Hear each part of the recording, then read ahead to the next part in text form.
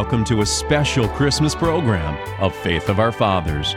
We start with a Christmas classic from Paul Harvey, The Man and the Birds. As Job 12:7 tells us, ask the birds of the sky, and they will tell you.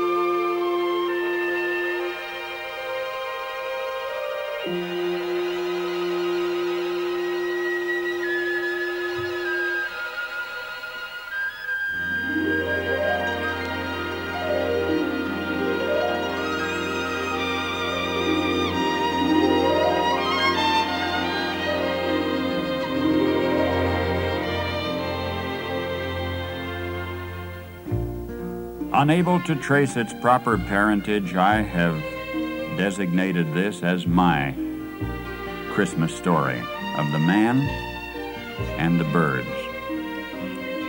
You know, the Christmas story, the God born a man in a manger and all that, escapes some moderns, mostly I think because they seek complex answers to their questions, and this one's so utterly simple. So for the cynics and the skeptics and the unconvinced, I submit a modern parable. Now, the man to whom I'm going to introduce you was not a Scrooge. He was a kind, decent, mostly good man, generous to his family, upright in his dealings with other men, but he just didn't believe all that incarnation stuff which the churches proclaim at Christmas time. It just didn't make sense, and he was too honest to pretend otherwise. He just couldn't swallow the Jesus story about God coming to earth as a man. I'm truly sorry to distress you, he told his wife, but I'm not going with you to church this Christmas Eve. He said he'd feel like a hypocrite, that he'd much rather just stay at home, but that he would wait up for them. And so he stayed, and they went to the midnight service. Shortly after the family drove away in the car, snow began to fall. He went to the window to watch the flurries getting heavier and heavier, and then went back to his fireside chair and began to read his newspaper. Minutes later, he was startled by a thudding sound. Then another. And then another, sort of a thump or a thud. At first, he thought someone must be throwing snowballs against his living room window, but when he went to the front door to investigate, he found a flock of birds huddled miserably in the snow. They'd been caught in the storm, and in a desperate search for shelter had tried to fly through his large landscape window. Well, he couldn't let the poor creatures lie there and freeze, so he remembered the barn where his children stabled their pony. That would provide a warm shelter if he could direct the birds to it. Quickly, he put on a coat, galoshes, tramped through the deepening snow to the barn. He opened the doors wide and turned on a light. But the birds did not come in. He figured food would entice them in. So he hurried back to the house, fetched breadcrumbs, sprinkled them on the snow, making a trail to the yellow-lighted, wide-open doorway of the stable. But to his dismay, the birds ignored the breadcrumbs and continued to flop around helplessly in the snow. He tried catching them. He tried shooing them into the barn by walking around them waving his arms. Instead, they scattered in every direction except into the warm-lighted barn. And then he realized that they were afraid of him. To them, he reasoned, I am a strange and terrifying creature. If only I could think of some way to let them know that they can trust me, that I'm not trying to hurt them, but to help them. But how? Because any move he made tended to frighten them, confuse them. They just would not follow. They would not be led or shooed because they feared him. If only I could be a bird, he thought to himself, and mingle with them and speak their language. Then I could tell them not to be afraid. Then I could show them the way to the safe, warm...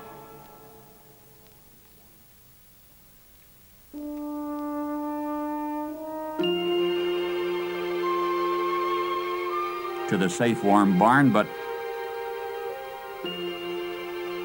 I would have to be one of them so they could see and hear and understand. At that moment, the church bells began to ring. The sound reached his ears above the sounds of the wind, and he stood there listening to the bells, Adeste Fideles, listening to the bells, pealing the glad tidings of Christmas, and he sank to his knees in the snow. Paul Harvey is now being followed by John Stott. He was an English Christian leader and an Anglican cleric, a leader of the worldwide evangelical movement. Listen to this thoughtful sermon on the virgin birth. We begin today a series of addresses entitled Our Lord Jesus Christ. I should not, I think, need to emphasize the vital importance of this subject. It can be simply stated.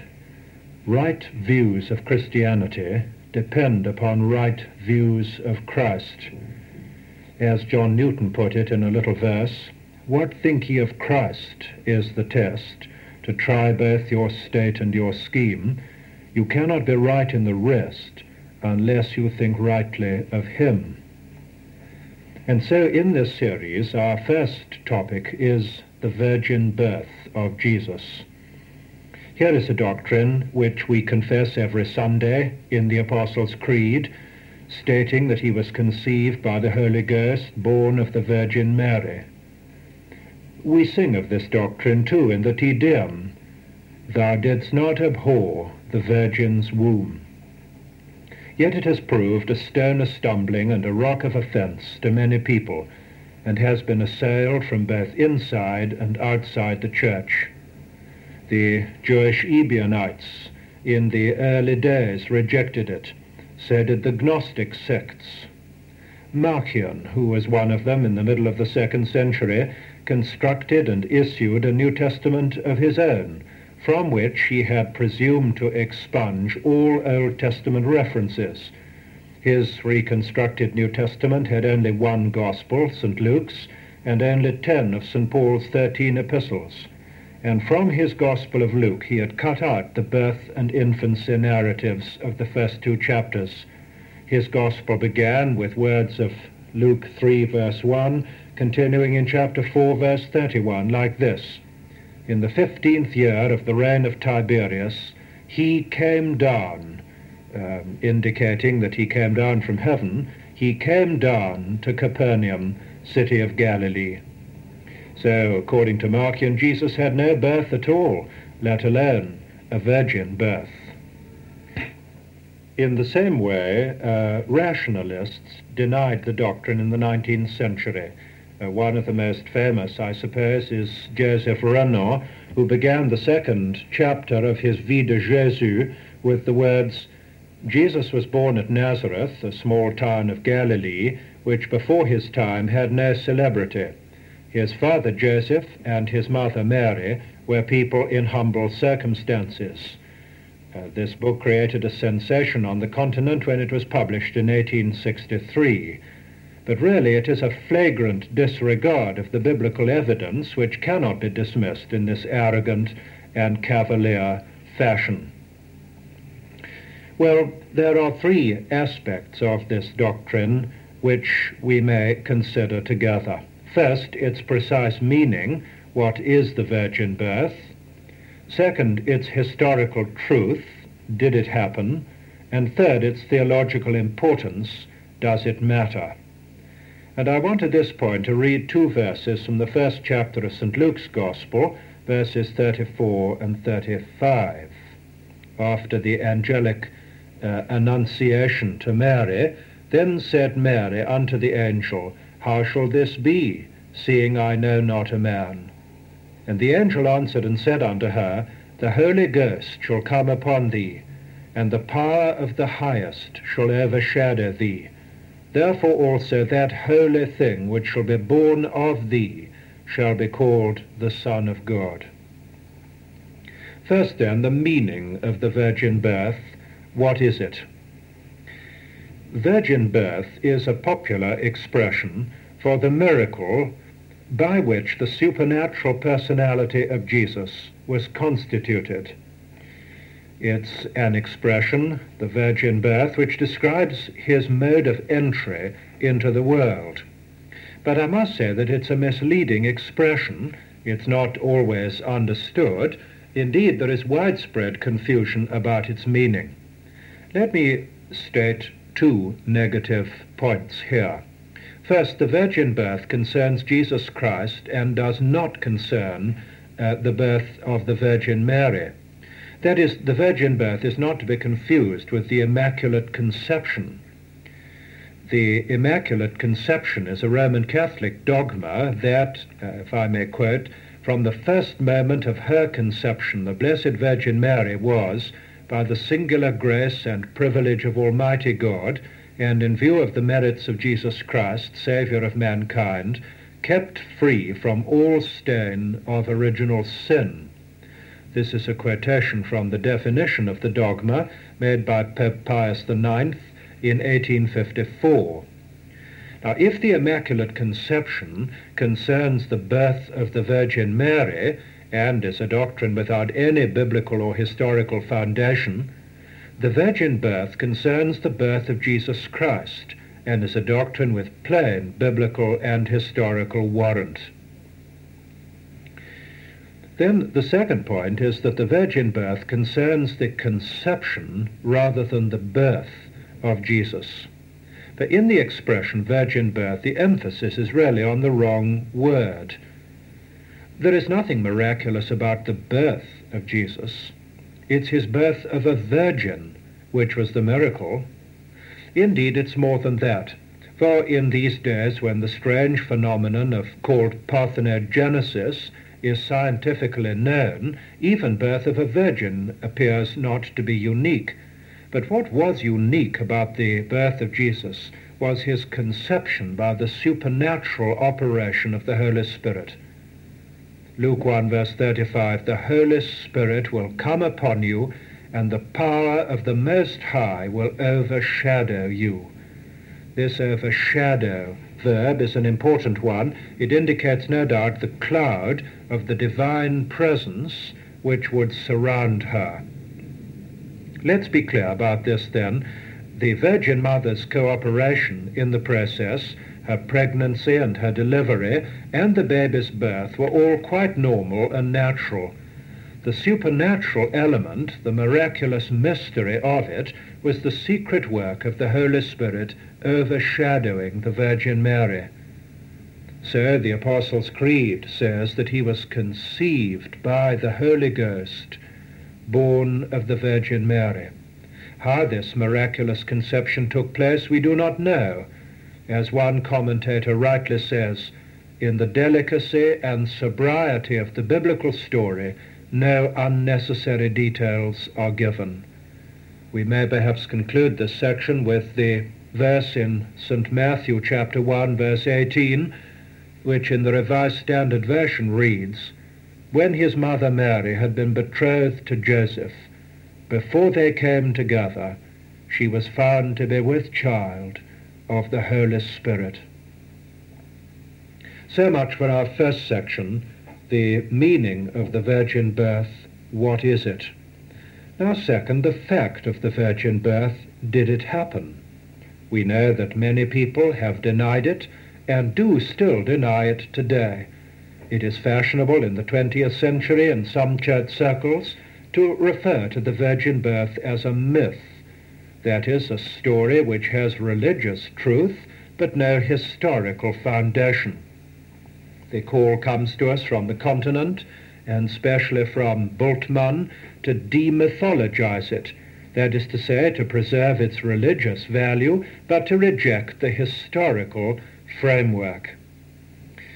Now, let us begin in considering this matter by remembering that the question of the conception and birth of Christ is part of a much bigger question involving the person of Christ.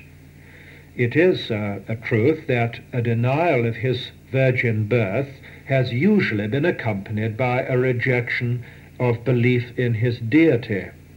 Now, I'm not concerned to argue today with those who deny either the supernatural in general or the incarnation in particular. I wouldn't seek to defend the historicity of the virgin birth to such people because we have no common ground on which to discuss it. It would be necessary to talk with such folk about miracles in general and about the evidence for the deity of Jesus in particular. But I'm concerned rather with someone who grants both that miracles are possible and that the incarnation of God in Christ is a fact, and is yet uncertain about the virgin birth as the mode of Jesus' entry into the world. What shall we say to such people? Our starting point is that the virgin birth is stated and described by both Matthew and Luke in the New Testament. It's quite irrelevant to say that the virgin birth was not mentioned by the other two evangelists, Mark and John, or, for that matter, by other New Testament writers in the epistles. There are many indications that they knew about the virgin birth, but the silence of Mark and John is of no significance, since they did not set out to describe the birth of Jesus at all. John begins with the pre-incarnate Logos, the Word of God, who he says was made flesh, without stopping to indicate how. Mark begins his gospel with the ministry of John the Baptist. You see, neither Mark nor John has any birth narrative at all. The point is that the only two gospels which do set out to describe the birth of Jesus, and which include a narrative of the birth of Jesus, both state plainly that he was conceived by the Holy Spirit and born of the Virgin Mary. The question therefore resolves itself into whether the birth narratives of Matthew and Luke are trustworthy. And on this important question I have three things to say. A, that these narratives are historical.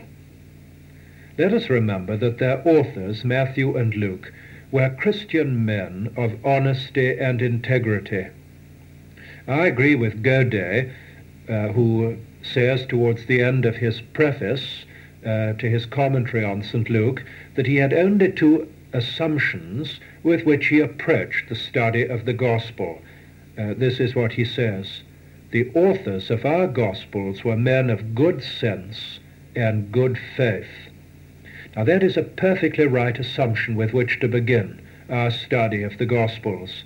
These men were Christian men. They were men of good sense, they were intelligent people, and they were men of good faith, men of integrity and uprightness and honesty. They were followers of him who said that he was the truth, who said he'd come to bear witness to the truth, who said that the truth would set people free. Why, truth is sacred to the Christian, and these men, Matthew and Luke, were followers of the truth. The alternative, you see, to accepting the veracity of their birth narratives is to say that they were guilty of a deliberate fiction, that they made up these stories. The stories are far too coherent, far too full of factual references to imagine that they could be legendary accretions of another age, apart from the fact that there is no manuscript evidence whatever that these narratives did not belong from the very beginning to the Gospels in which we find them. Besides, Luke tells us in his preface what pains he had taken in his historical research, and he has been vindicated by recent scholars as a careful and accurate historian. As we read these birth narratives, we seem to be in the realm of history and not in the realm of legend or fiction. There's nothing vague in these stories like the fantastic birth story of the Buddha. No, we are given precise historical details about dates and people who are named and places, so that the various parts of the story fit into a consistent whole. Further, the narrative is sober and simple and restrained. The sacred intimacies surrounding the conception and birth of Jesus are treated with the utmost reverence. There's nothing coarse in them like the immoral stories of the Greek and Roman gods and goddesses. The beauty of these gospel narratives stand out against what one writer has called the grotesque puerilities of the apocryphal Gospels. The whole story is told with such naturalness, such naivety. There's no attempt at apologetic, there's no argument, and certainly the early church accepted the stories without question as being true. That's my first point. They are historical. B, they are primitive. They are genuine parts of the Gospels of Matthew and Luke. They were not added later. There is no manuscript evidence that the Gospels were ever published without them. And so these stories must have been written very early indeed. They do not read like later legends. They cannot have been later legends. As you read them, they're extremely Jewish in their background and atmosphere and style. They evidently belong to the very period which they describe. As we read them, we seem to be transported into the Old Testament. We enter the Jerusalem temple where the Mosaic ritual is still being performed. We go into the homes of the godly Jewish remnant, people like Joseph and Mary, Anna and Simeon, Zechariah and Elizabeth, godly people, devout and pious Jews waiting for the kingdom of God. I say we seem to be reading the Old Testament as one and another of the characters breaks out into inspired utterance expressed in Hebrew parallelism like one of the Old Testament prophets. Almost certainly an Aramaic original lies behind the Greek versions in our Gospels, and Luke certainly will have translated this Aramaic original into his own Greek. So I say again, these are not only historical, but primitive narratives. They must have been written very early indeed, while the Jewish atmosphere was still preserved. Then see about these narratives, it's very important to see that they are independent of one another. Critics have argued that Matthew and Luke contradict each other and that there are irreconcilable discrepancies between the two accounts. Now this is not so, but it's important that critics have argued it because it is an indication of the independent origin of the birth narratives of Matthew and Luke. As Professor Sweet has written, the narrative of the conception in the first Gospel is absolutely independent of the narrative in the third. There's no evidence whatever of collusion between Matthew and Luke. These authors did not collaborate. Matthew didn't borrow from Luke, nor Luke from Matthew. They tell their story from an entirely different angle, and they seem to be using a different source of information. So, you see, we have two narratives of the virgin birth, and not only one. Indeed, each of these two stories complements and supplements the other, and each needs the other. It isn't just that Matthew tells the story of the Magi, while Luke tells the story of the shepherds. It is rather that Matthew explains Joseph's perplexity, and how his fears about Mary's pregnancy were allayed, and how he came after all to take her to be his wife, while Luke explains how Mary was prepared for the miraculous conception and humbly submitted to it. It's very likely, therefore, that Matthew's Gospel account goes back to Joseph, for he tells Joseph's story, while Luke's Gospel goes back to Mary. One is Joseph's story, the other is Mary's story. Surely it is likely that both Joseph and Mary felt that they had a sacred responsibility to leave for posterity some record of the miraculous conception of Jesus. They were very reticent to talk about it during their lifetime, but they couldn't allow the secret to die with them. The church had a right to know the circumstances surrounding the birth of its Lord. And so Joseph and Mary probably told their story independently, and Matthew tells Joseph's story and Luke tells Mary's story, and we have them both recorded in the canonical Gospels. We see, therefore, that the biblical evidence of the virgin birth is very strong. We have two narratives that are primitive, historical, and independent of one another, and yet they both bear witness in sober and in a credible manner to the miraculous conception of the Lord Jesus. So much for the fact of the virgin birth. Did it happen? That brings me to our third and last paragraph, which is the importance of the virgin birth. Does it matter? It is sometimes said that the virgin birth is not a fundamental doctrine of the Christian faith, and that we can jettison it without difficulty or qualms. Now, the vigor with which this doctrine has been attacked suggests the contrary. For men do not waste their time or energy assailing trivialities. This doctrine has been assailed because it has been recognized as a fundamental doctrine, and the Church has defended it with equal vigor because it has recognized its importance. Notice then in my text, verse 35 of Luke 1, "The Holy Ghost shall come upon thee, the power of the highest shall overshadow thee. Therefore, that holy thing which shall be born of thee shall be called the Son of God." Notice that therefore. What the child Jesus was and what he was called arose necessarily out of how he was conceived and born. And remember that the manner of the child's procreation, determining his character, was not just that a virgin was his mother, but that the Holy Spirit came upon her and the power of the Most High overshadowed her. What then was the result of this unique supernatural combination? Our Lord's conception by the divine Spirit and his birth of a human mother who was a virgin. From this, light is thrown on three important doctrines. A, the humanity of Jesus. Jesus didn't arrive on the earthly scene as a heavenly apparition. He was conceived in the womb of a human mother and born. Now this is a deduction, of course, from his birth rather than from his virgin birth, but it is important to state it.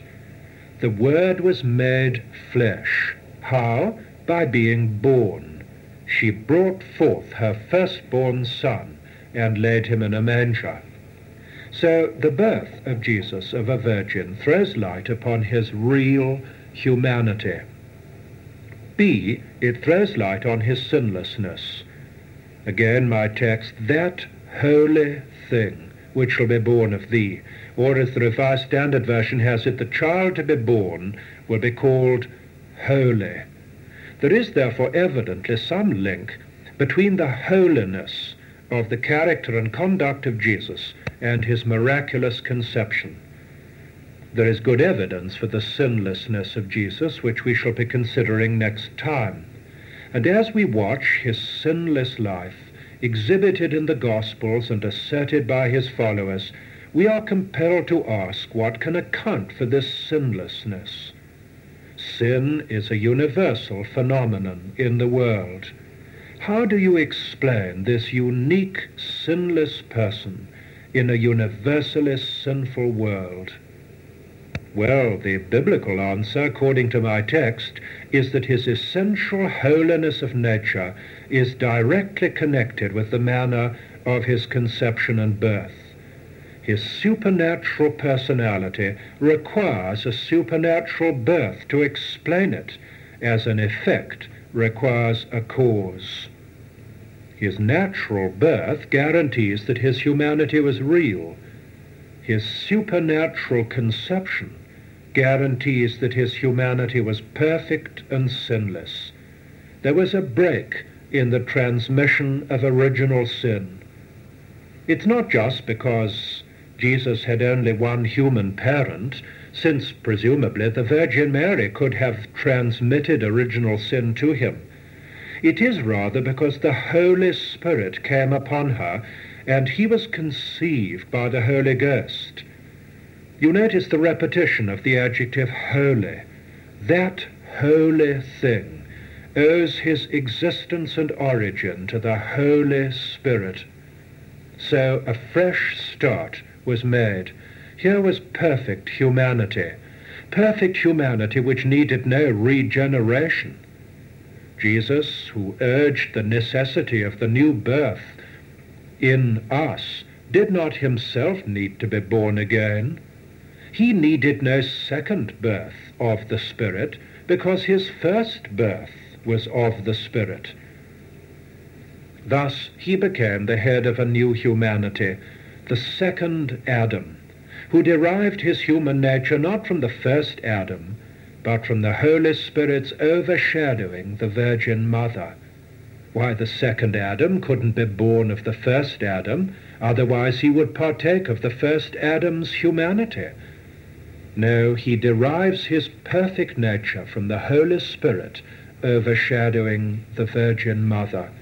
If I may quote from Professor A.B. Bruce, a sinless man is as much a miracle in the moral world as a virgin birth is a miracle in the physical world. So the virgin birth throws light on his humanity, his sinlessness, and his deity. Again, verse 35, that holy thing which shall be born of thee shall be called the Son of God.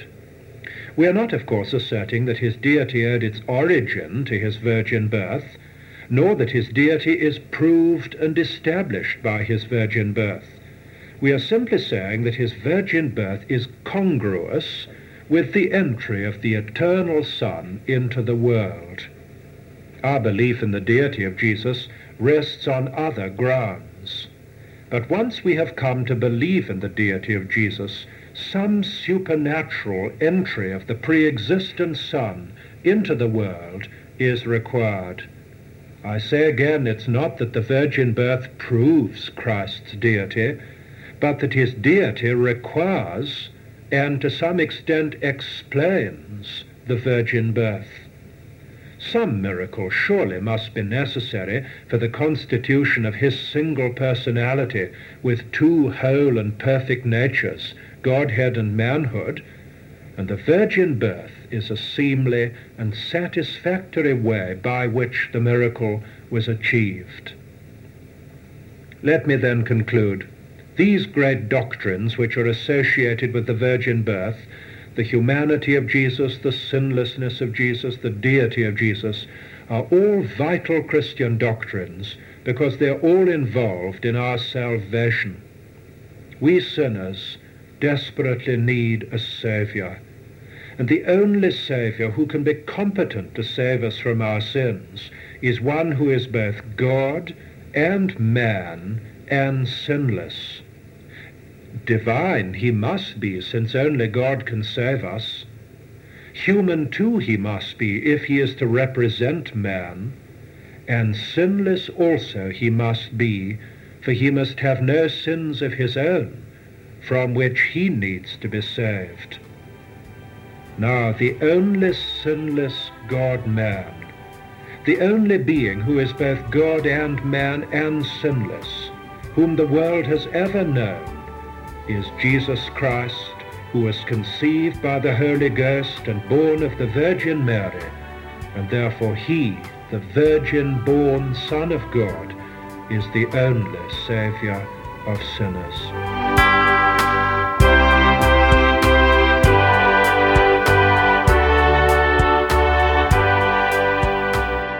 You've been listening to Paul Harvey followed by John Stott on this special Christmas program of Faith of Our Fathers. Listen to Faith of Our Fathers each Sunday to hear more great 20th century preachers.